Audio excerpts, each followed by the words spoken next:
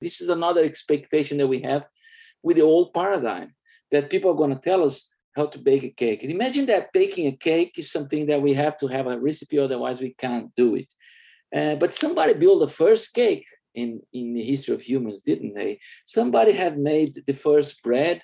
Somebody has made the first home, the first shelter. Somebody has grown the first garden and has actually reproduced a plant that had never been planted by human hands before. So it's about going back to that basic creativity that we have in ourselves and understanding there's a few basic principles that we can introduce into our life today and start creating what we need right now based on those simple principles. Permaculture teaches you that, teaches you to start looking at nature in a different way. That's André Soares, speaking with me from his current home in Australia. Originally from Brazil, André is a trilingual permaculture designer and teacher and natural builder who, since 1994, has trained more than 7,000 designers in Brazil, Portugal, Australia, and the USA. He's the co-founder of the Permaculture Institute of Central Queensland and NAG Community Radio in Australia, and Ecocentro IPEC in central Brazil, a living and learning eco-village center that has seeded the permaculture and natural building movement in many regions of South America. André has received multiple design awards for his work with Ecovilla Santa Branca and with Boom Festival, a biannual gathering in Portugal of about 50,000 people.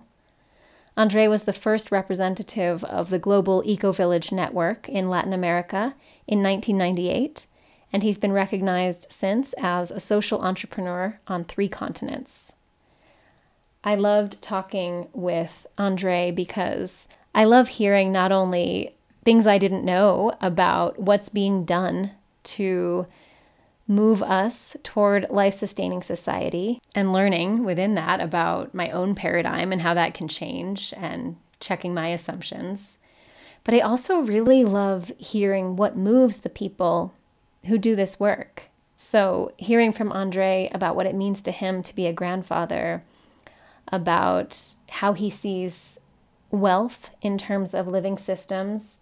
He has some important insights about that, about what wealth really is in the long term and what abundance is and how we relate to that abundance.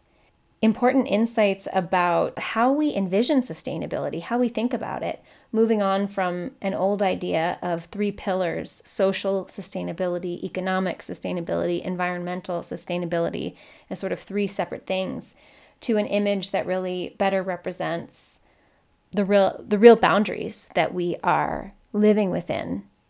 So I hope you enjoy listening and learning about permaculture and André and what he loves about life on Earth and what it's moved him to do, both in his personal life, in the sense of his own footprint, his own relationship to the water cycle and growing food, and his work teaching and leading and really being a part of permaculture growing in many regions of the world. You're listening to Turning Season Podcast. I'm your host, Leilani Navar, here with your dedicated dose of active hope. I'm delighted to bring you these conversations with the inspired individuals who are collectively shifting us to a life-sustaining society.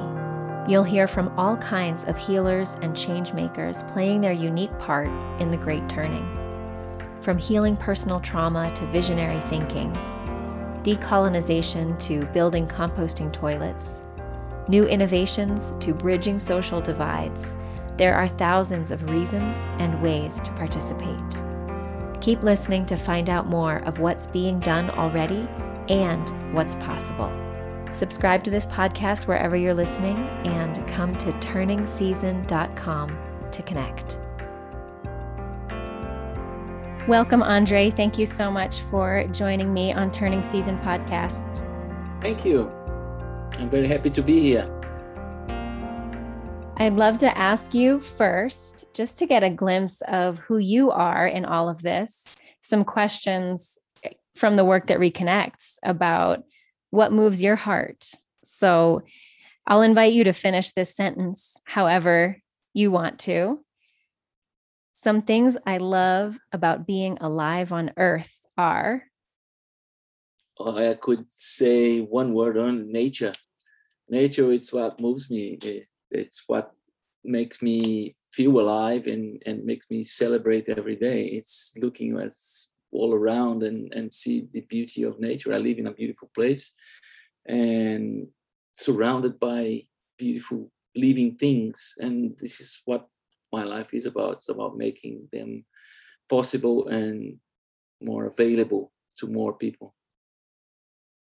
Beautiful. And on the other side of the full range here, how would you finish this sentence? When I look at what's happening to the natural world, some things that break my heart are. The ignorance that we are somehow part of all this. What breaks my heart is to see that a lot of people still remain distant from the very planet that we come from. Our systems, our structures, our society have developed ways to distance people from their very nature. And I think we have somehow bought into this idea of this paradigm that nature is out there and we are this center of the story. And really, when we realize that we are not in the center, but we are part of it, everything changes. And it breaks my heart is to see that it takes so long. I would like to see the changes that are happening happen faster. It's a natural feeling to want to see the world that we dream of in our lifetime. But also I understand that that's just how it is. Yeah. Thank you for sharing that. I relate to that too. Sometimes it's so exciting to see the changes, and also it is heartbreaking to see how long it's taking and how much is standing in opposition really to those changes. And I know you've been a part of these changes for many, many years now. I want to ask you about your role in the Great Turning, and also maybe zoom out for a moment and talk about the three stories of our time, including the Great Turning. And this will be an opening for you to talk about how you're relating to all of this in your life, maybe a little bit of your story. But for listeners, the three stories of our time are business as usual. That's the first story, which is one of the stories being played out in humanity right now. People moving along with business as usual, continuing to grow, to extract more, to produce more, to look to get ahead, to make more money, to succeed, and really carry on as we have been. There's a second story many of us are living in, which we call the Great Unraveling, in which species are going extinct at mass numbers. And there are human crises of war and poverty and refugee crises. The sense basically that everything's falling apart. And then we have this third story, which I know, Andre, is a big story in your life, of the Great Turning, that we're at a moment in human history of an adventure story turning human society toward something life-sustaining. So, Andre, where do you find yourself in those three stories? How do you relate to those? Oh, I think that this is a very profound question, but I think I see myself in all three. In a way, they all play at the same time, and it's really a matter of choice.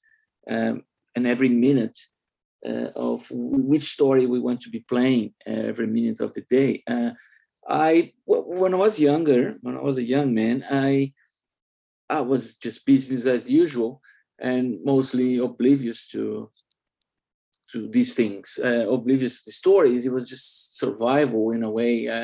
I grew up in Brazil, and the political and social reality of Brazil in 70s and 80s was one of oppression, of turmoil, of influence from political powers, and really the focus was on survival. And I think one great turning point for my life was when I became a father in 1990, when just everything seemed to have fallen into place for me.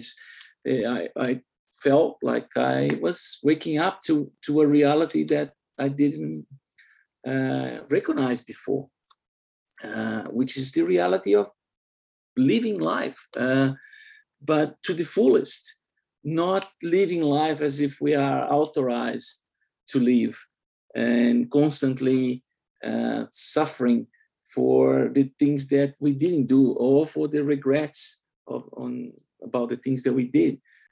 But really, the big change is in the mind. It's in every day. Is to realize that our role is just to live as an example. If I can be an example to a child or to a younger person on the things I do, on the choices I make, everything makes sense because there is no regret. We recognize that we are always learning and we're changing with every decision that we make. Today, now, we talk about the great turning as if it's not only happening, but it's also it's urgent, because it's nature is showing us, or the planet that we live in is showing us that change is necessary.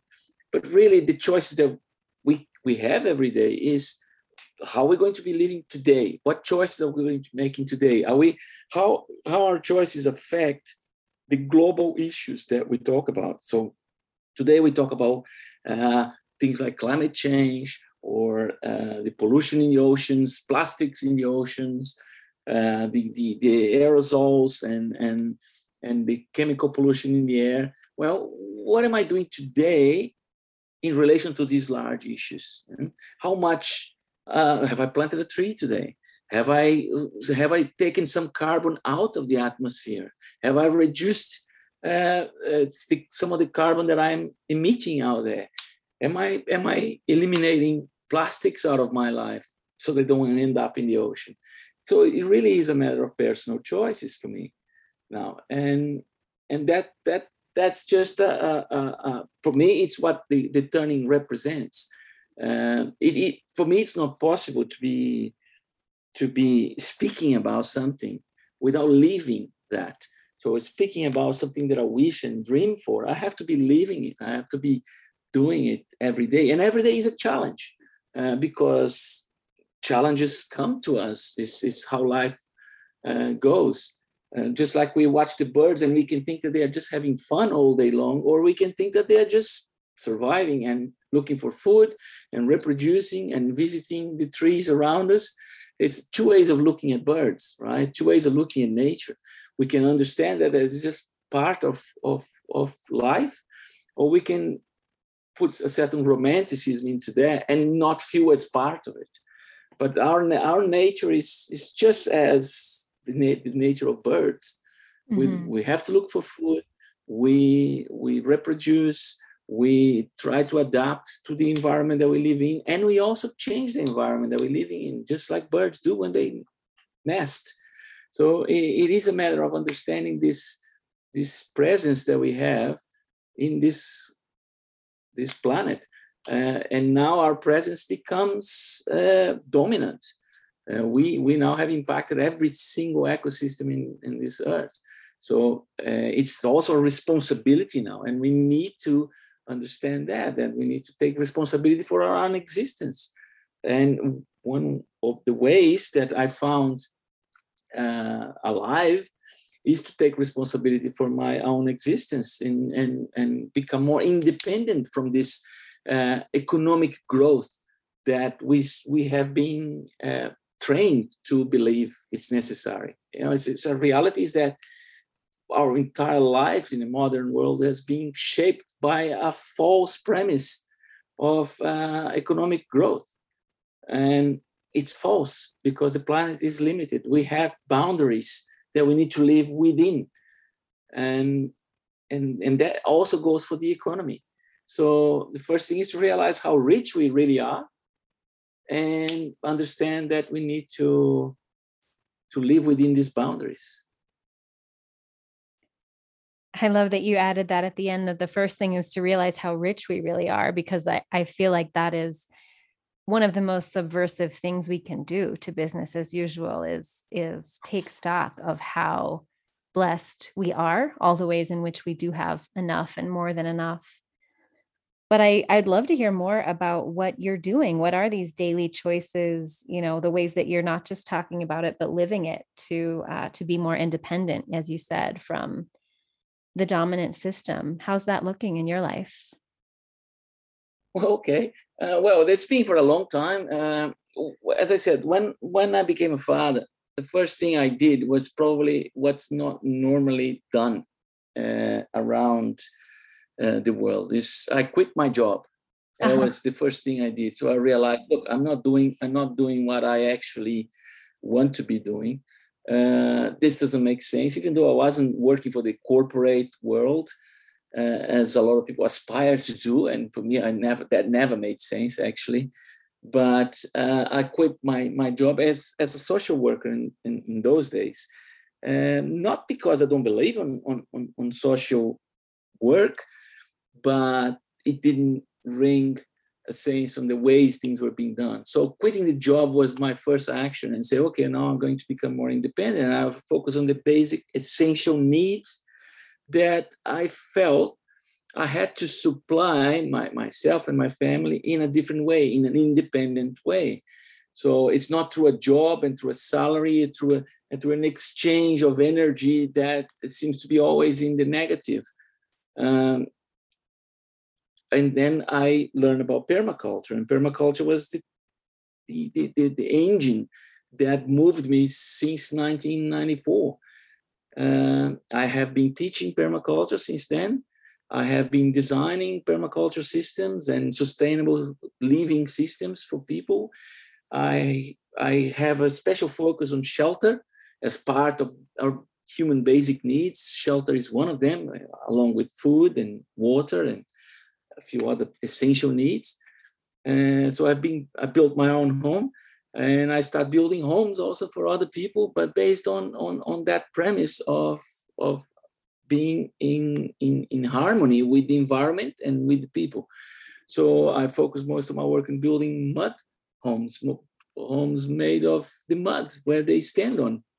And then realize an amazing thing, that actually most of the world lives like that. Most of the world lives with very basic resources and lives well if we only understand that premise, that it's not about first having to make the money and then from that moving on to spending that money to try to acquire the things that we had in the first place. And I've been teaching permaculture in Brazil, in Europe, in Australia. I live today in Australia. It's where I started my cycle, but most of my work has been done in Brazil, in central Brazil, where we developed an ecological center and a school. And we have been training designers there for the last 22 years. We have trained thousands of permaculture designers and have helped to grow the permaculture movement in South America. And not only in South America, but also in the south of Europe, we had a good influence with that. Wow, that's fantastic. Imagining all those designers that you've trained. Can we hear a little bit more about a permaculture based shelter? Like give me an image. What does it look like when you build a mud home that has this these permaculture principles to Okay. it. Yeah. Uh, a lot of the things are simple, and as today, a lot of people understand that what's simple is beautiful. And a permaculture home is a home where you feel well. You wake up in the morning and you realize that you haven't been consuming electricity to try to keep the temperature of your home uh, comfortable for yourself. You did that in the design. You did that by understanding the forces of nature and using them on your design to give you that comfort.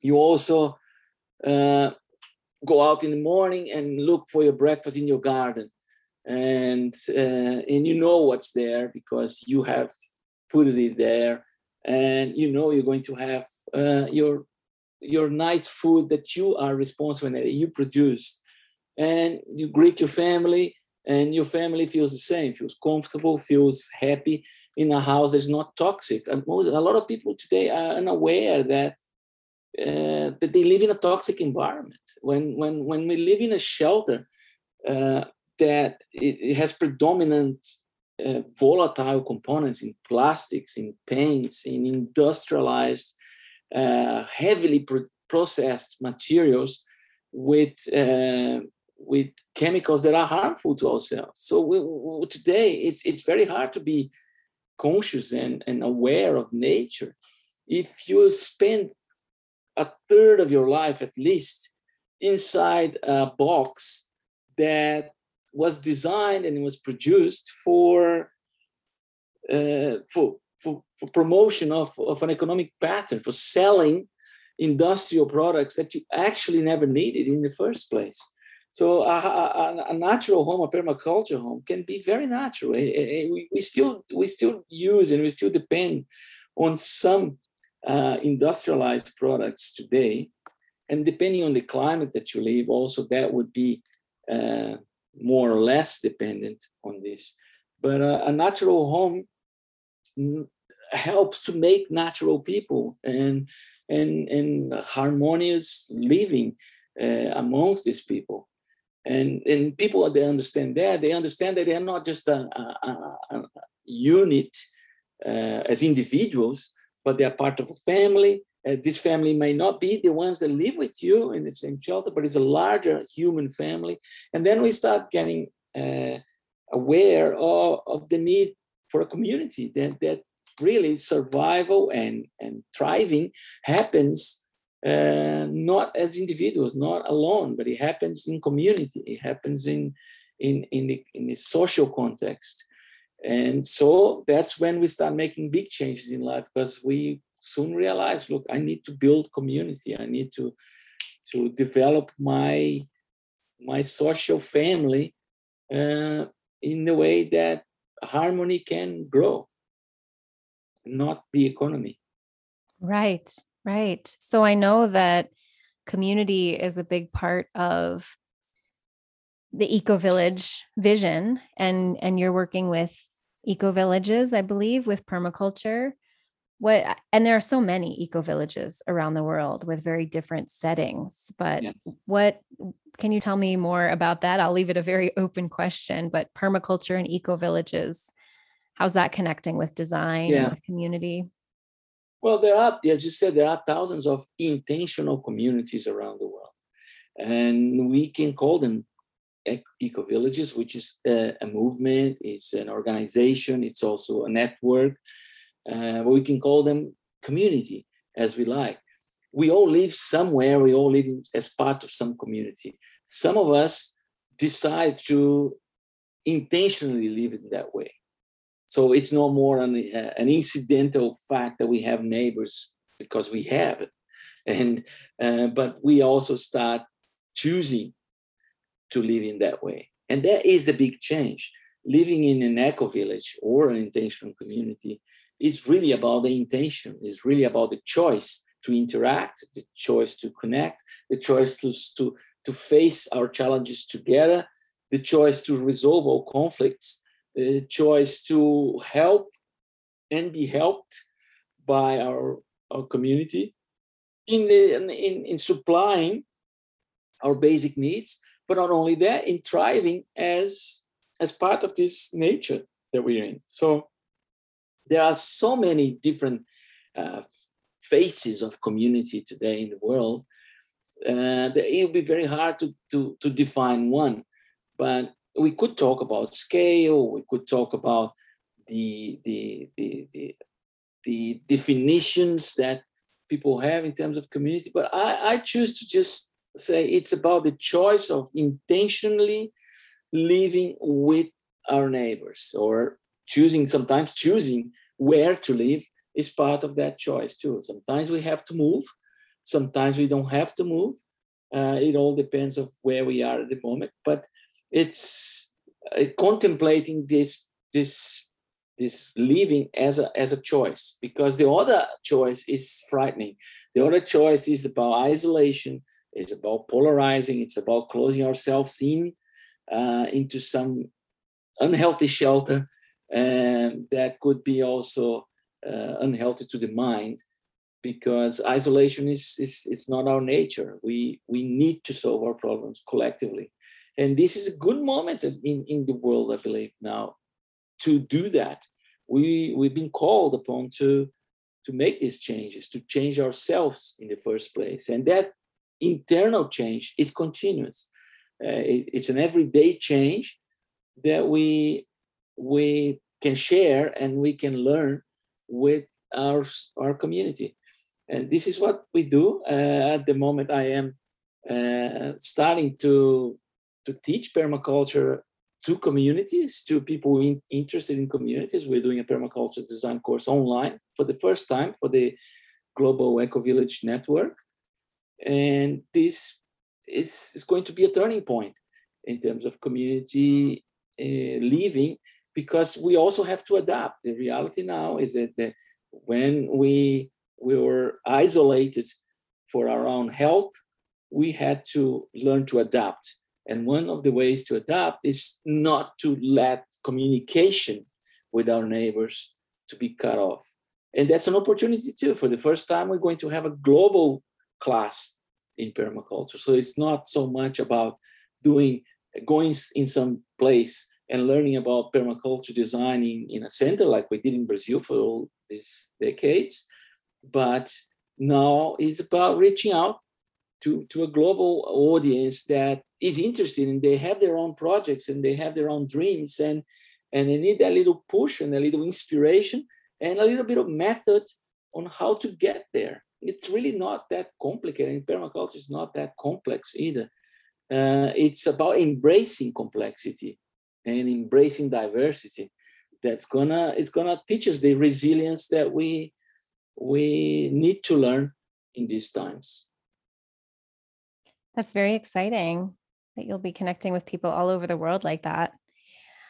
I'm wondering if there are people listening right now who are wondering about permaculture in their existing structures. I imagine that some of the people in the eco-villages, in the eco-village network who will be training with you have some structures and shelters and systems in place already. So do you also teach about adapting what's already in existence to follow more permaculture principles, or is it more about building from scratch? Yes, adapting is all that this. There's no such thing as actually building from scratch. It's part of the old paradigm as well, where people move into an area and the first thing they do is they clear all the area down, right, and bulldoze everything alive and turn it into a flat, dead space so they can bring life back into it. Everything is change. Everything is adaptation.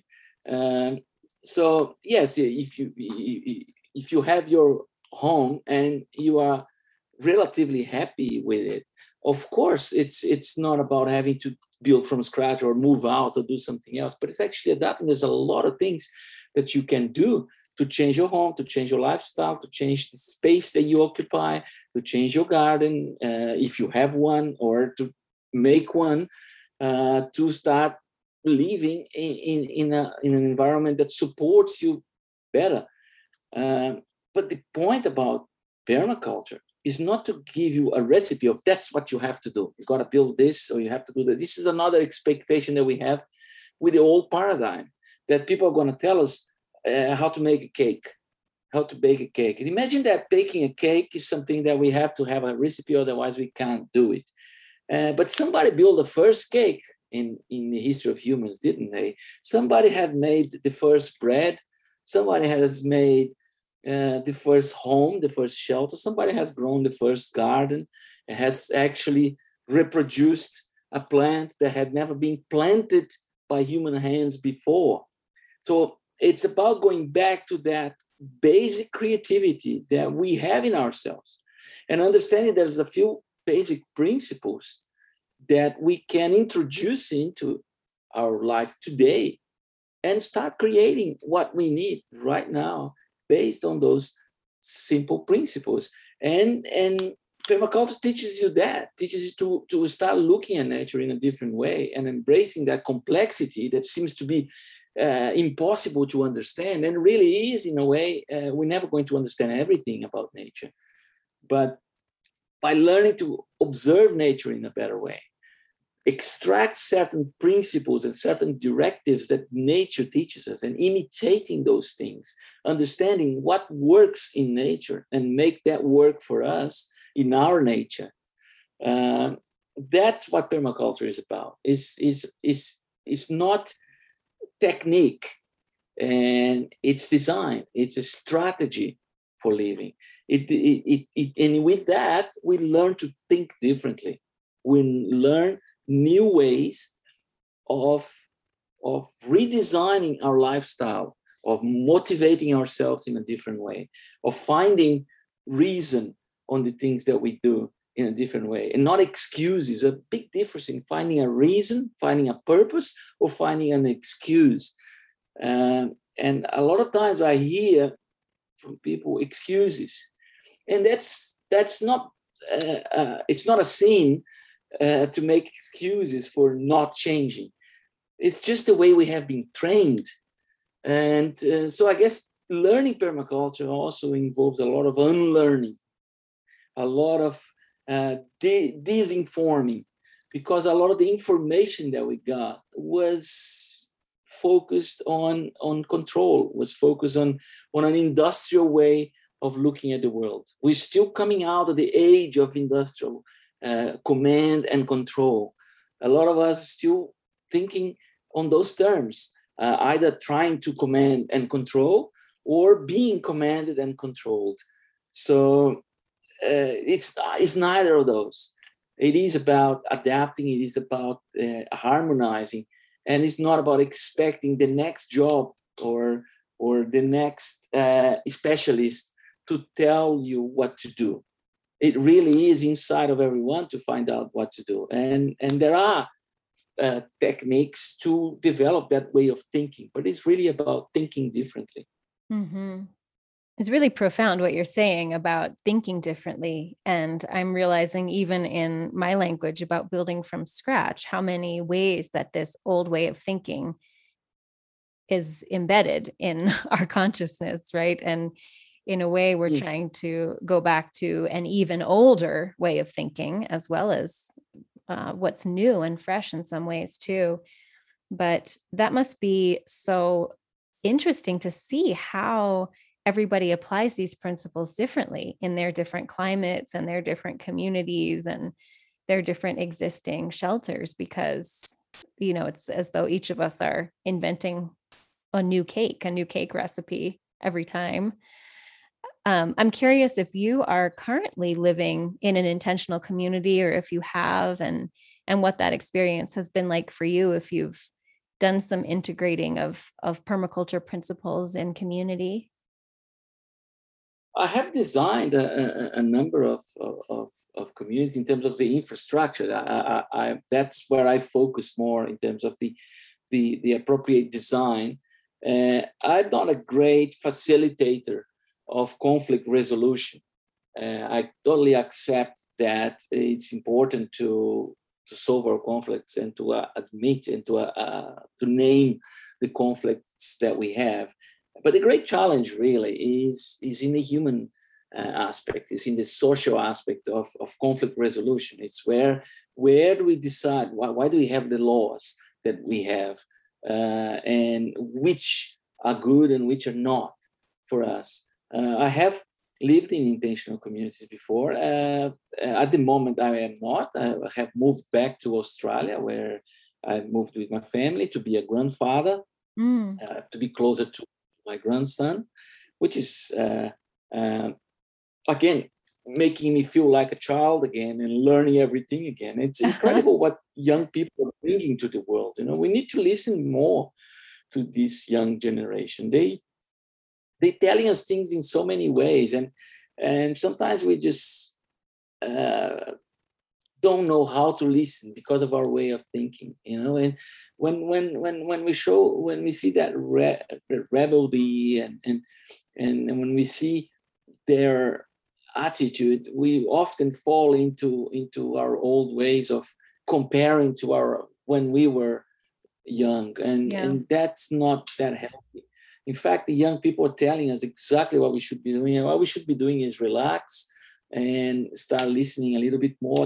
Don't take ourselves so seriously as we do these days, and support them in their new way of seeing the world. This has been the great school for me. Now it's recent. My grandson is only 8, and it's been like a reawakening. To be a grandfather. It opened up for a completely new perspective again in life. That's wonderful. What a lucky grandson you have to be listened to like that from his grandfather. Yeah. And it's so true. Yeah, but why not? Why not be a different grandfather? When we think about grandfathers, what do we think of? We think of those grandfathers that, once in a while it's going to go for a walk with you, or it's going to be watching you from a distance in the playground. What was a grandfather for you? Some people were lucky to have grandparents nearby. Some people were less lucky and didn't have. I actually had one grandmother with me when I was a child, and I recorded the sense of safety that she provided, the sense of calm and place, the sense of being in the right place that my grandmother gave to me when I was a young child. And that's what it's about. I think, again, in many ways, it's like being a father. It's all you're going to do is be present, be calm, and have fun, and stop taking ourselves so seriously. We take ourselves too seriously. I think we take life too seriously about how we should be teaching and the things that we should be changing. It's sure, but before we change anything out there, we need to be that change. I think it was Gandhi that said that. Yes. We need to be the change. And I totally resonate with that. It's, for me, that's what it's about. And I'm constantly reminded of that, and my family is going to listen to this, and they're going to say, well, then why don't you do it? Exactly. And that's exactly what they should be saying, live and be the change. We know it, but a lot of times we don't follow it, right? We don't actually live according to what we know. Yeah. So it's really a matter of reminding yourself of living according to what you know. Yeah. I mean, I can think of lots of ways that I know better or envision the world differently, but still either make purchases or behave in ways that are more the business as usual way of living. And I don't know, for you, where does it get hard? What do you think your family's listening and thinking, well, why don't you do this then? Because I think we all hit that point. Yeah, go ahead. Well, I do get anxious sometimes. I do get anxious about money and how about the bills coming and what are we gonna do? It's just real like anyone else, Yeah. And that anxiety comes up, but then I look back and it's definitely sometimes I lose it and and behave in a horrible way in relation to those things that make me nervous or make me worried or make me uptight about things. Well, if you're such a permaculture man, so how come you're worried about these things? But then look back into it and you see that the times that we thrived, the times that we were happy, the times that our light shone brighter is when we trusted. When we trusted a universal force, when we trusted that everything is as it should be, when we trusted that what we need will come to us. This is, for me, this is what it is. I go back and I think, well, the times that I never worried were the times that we always had everything without having to worry. So things come to you as you live. So I think, in a way, anxiety breeds scarcity. And this is one thing that permaculture has taught me, and taught me to think on those terms, is that we're not living in a planet that is scarce. There's no scarcity. There's actually abundance. And abundance is a key concept, because once we live abundance, we understand that is abundant. We see the abundance of life and diversity and harmony around us. We understand that. The entire universe changes. The entire world around us changes with that notion of abundance, because with abundance comes generosity. With generosity comes a community. With a community comes harmony, and we continue on this cycle. So it's really choosing to live in a cyclic, abundant way. But it's about the abundance that we see, and not so much the abundance that we put it in the bank or that we accumulate somewhere, because that's actually the opposite. It's like pollution. Wealth stored in some place is pollution, and that is not the notion of abundance that I subscribe to. So beautiful. Like you said, how rich we are in this view of abundance. And yeah, it's really not a planet of scarcity. There are times where, one landscape might be going through a drought or something like that, but there is so much abundance around us, abundance of beauty, like you were talking about, and life and connection and nourishment for us. Yeah, and some people might choose to say, well, it's not like that for everyone. You're now living in a rich country, and you have that because you live there. And it is true. It is true. And one of the very first things we have to do is understand that this wealth and abundance that we have, also for living, but maybe by living in the right place, it's not shared by everyone. And we need to be more generous then, and understand and reach out and to the ones that don't have this opportunity right now. I think the sharing and the generosity is essential to maintain that kind of wealth, and to understand that when we come to economic terms, we need to understand that living with less, be less consumptive, consume less, and produce more for the ones that can't consume, or the ones that don't have access to what we have right now. I think it's fundamental. And if people think that we are going to come out of the climate change crisis or the global geobiological systems crisis, which is more like it, and by looking after ourselves in our little corner of the world, that's a mistake.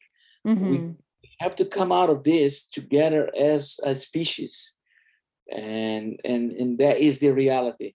So coming out together as a species means understanding that we are one in this global community, and reaching out to compensate for these lucky opportunities that we've had, which others didn't have it. We need to compensate for that. Yeah. And I think you and I are both in rich countries right now compared to situations people are in where there is a scarcity. There's not scarcity on the planet as a as a whole, but No, there isn't. This planet is yeah. abundant. This planet is very abundant of life.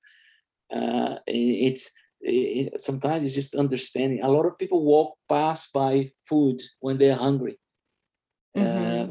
because we don't know what's food anymore. Mm-hmm. We have contributed to generating ignorance. So education is a big step on this, and that's why I focus on teaching nowadays. Also, I'm not the strong young man that I used to be, and teaching is a natural progression uh, to what I've done. I can't lift those heavy mud Yeah. bricks Yeah. anymore, but I can show how people can lift it and make them and build their Right. own shelter with next to nothing. And I think that becomes the next calling. And when you've been teaching in very different places in Australia, Europe, and back in Brazil, do you find that,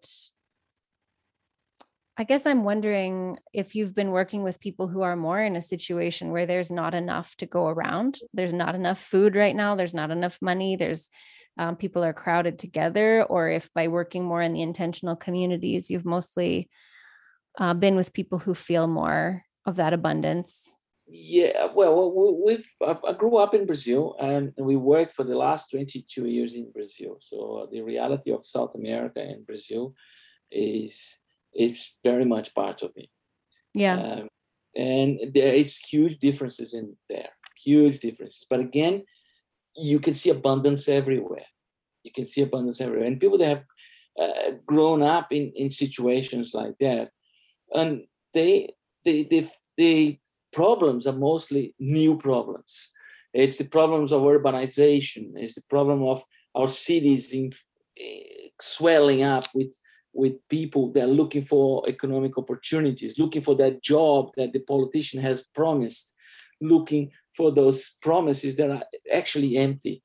And if we look in terms of the political system, this is we need to declare our independence from that Mm-hmm. in a way. Not that we are not political beings, which we are, but declaring independence from there is to start thinking independently and stop repeating those mantras that are false. And the mantra of the economy is a mantra that the economic growth. We look at TV and look at what we get over there. It's the same old thing. All these mantras have been damaging us more than helping. This is Mm-hmm. not how we achieve the wealth that we are, and how we measure our wealth is completely wrong as well. If we could measure the wealth, and if we can understand that living systems is what makes us rich. So the understanding that yes, we call Australia and the United States or in Europe today the rich countries of the world, but in fact, what is that real wealth? That kind of wealth, as is being looked at as in the old mantra, um, could disappear, could evaporate in seconds, and we see that. We see those systems slowly showing signs of rust, and we're going to see that the new kind of wealth, the great turning kind of wealth that we're looking at, it's about life. It's living systems wealth. And then we understand that maybe we have done a lot of damage in our living systems in these rich countries. And what we need to do is really look back into it and understand, because we're going to be asking for shelter somewhere else if we don't look after the living systems exactly where we're living today. Those Yeah. parks and those artificial lawns that we have been maintaining for so long, so that the people can talk good things about, can say good things about us. Really, what are they cost the earth? And goes back to that. Goes back to learning with nature. Yeah. Yeah. I just want to highlight that thought. I mean, there's another way we can really change our thinking, that the living systems are what make us rich. That having that is really a more important and more lasting kind of wealth. Absolutely. Yeah. Absolutely. And we can see changes now. we've been through this first stage of discussing a concept that is very vague, which is sustainability. Joanna Macy talks about that as well in her works. But now we understand it as sustainability. It's not those 3 points anymore. We're not talking about the social in one end, the environmental in another end, and the economic in the other end. Really, what we're talking about is one planet. This is the big circle. And inside that one planet, there is another smaller circle, which is society, human beings, human species. And inside that circle then is the economic system that we create. But we need to understand those boundaries very clearly. It's the planet that determines how we should be living. And we should be determining what is wealth and how we're going to acquire wealth, and not the other way around. The economic systems determining us what to do. Mm-hmm. It's just a different shift, again, a different way, a different angle of thinking. And there are many scholars and scientists today are agreeing with us on this view.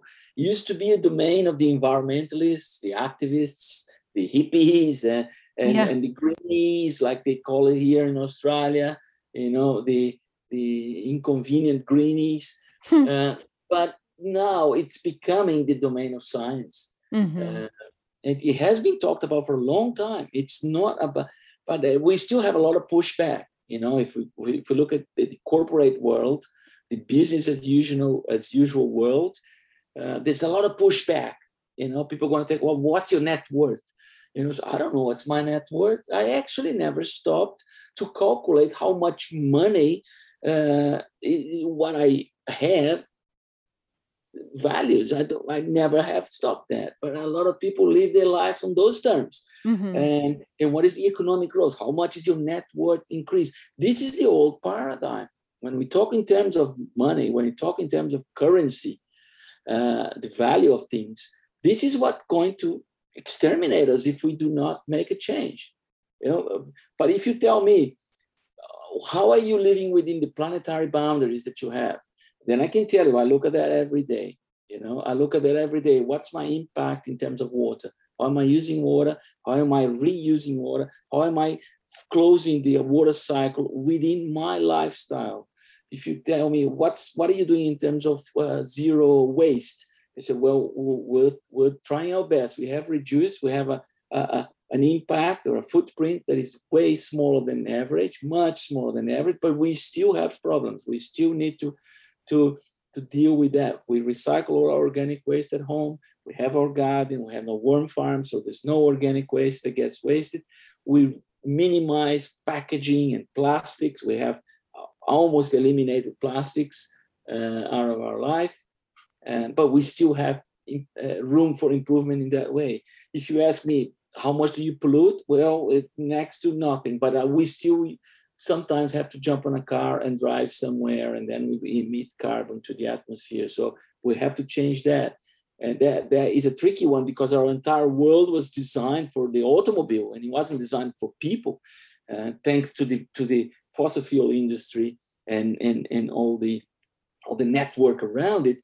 Then all the cities, all the suburbs, most people live today in an environment that was designed for the cars, and we serve this God car as an icon of adoration in some places, and we are in a way still partially dependent on that. I live in a small place where the cars are not so much necessary anymore. But not everybody has that choice. So you need to understand how we're going to change that, and how we're going to move around, and all those things that are related to the planetary boundaries. This is what we need to understand.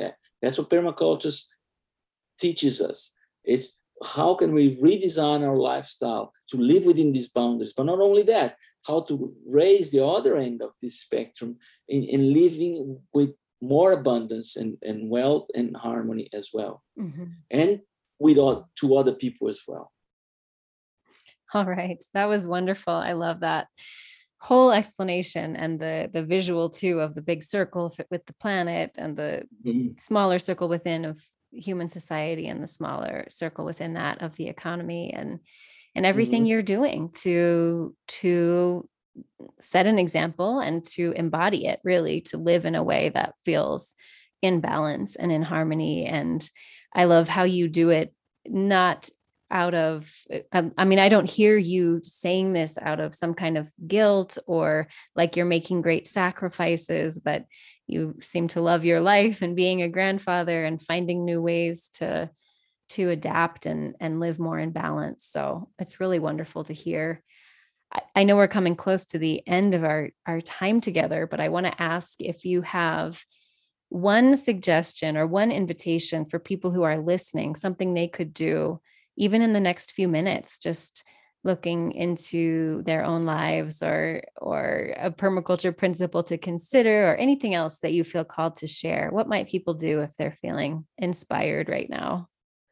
Well, I have to be consistent to what I believe. And if you're going to do something on the next 10 minutes, walk out of your office or home or wherever it is that you are, if you are listening to this in some enclosed space, walk outdoors, even if it's raining, even if it's cold, it's only for 10 minutes. And focus on some aspect of nature, focus on one species that you can spot. Our eyes, our visual connection to the world is very strong. So, but you can choose to focus on what you are listening or what you can smell that comes from nature. If you can actually pick up a smell from a natural source, a natural smell, you're doing really well. You know, and you are living in not such a bad place. But if you can't pick up a natural smell from where you live, and try to focus on what you see, and focus on one species, and think about that species as your colleague, your companion in this planetary journey that we're going through. And look at how that species has so many different strategies, and every day is doing something. What is it doing? Just spend 10 minutes focusing on that. That will help to center for the day, if not for longer. That's wonderful. I'm looking out the window at a cottonwood tree as you say this. And after we wrap up, I'll have to go see what I can smell out there and meet my colleague, the cottonwood tree. That's a beautiful invitation. If anybody tries this, when you try this, I would love to hear what you notice. So Andre, where can people connect with you or learn more about the permaculture training programs that you're doing right now? And what's a good place to find you online? Okay, you will find the course that we are offering in the ecovillage.org. It's the website of the Ecovillage, the Global Ecovillage Network. This is over there. You'll find the permaculture design certificate, which is being offered now. We have designed this online course to have a lot of live sessions, just like this one that we are having now. I know you're recording, but we will be speaking live with people in different times. So people in North America will be able to log in, as well as people anywhere in the world. And we will have a group that comes from everywhere in the world. And we'll have indigenous people as part of this course. So if you want to meet some people that are looking at learning a different way of living with permaculture, that's the way to go at the moment. Ecovillage.org. Look at the PDC link, and you will see that you will see my photo and my bio there. You will see who I am and other people that have been part of this movement that are going to be part. We have incredible speakers coming into this course as well. Okay, great. That sounds so exciting. I'll put a link in our show notes for that too, to make it easy for everyone to find you. Thank you again so much for your time and making our time zone difference work so that we could have this call. I really appreciate everything you've shared. Thank you. It's been a pleasure. And thank you for listening. Come to turningseason.com/episode 4 to find links to the Global Ecovillage Network page where you can find the permaculture design course, and also to leave a comment and let me know what's on your mind after listening to this episode. Contact me if you know someone, including yourself, who would be a wonderful guest on this podcast. I'm looking to talk to people who are playing their own unique part in the Great Turning, following the thread of what they love and what breaks their hearts. There's nothing too big or too small. Share with me. I love co-creating this with you. I'll be back on the full moon. Until then, thanks again for listening and for all the ways you're playing your part in this adventure story.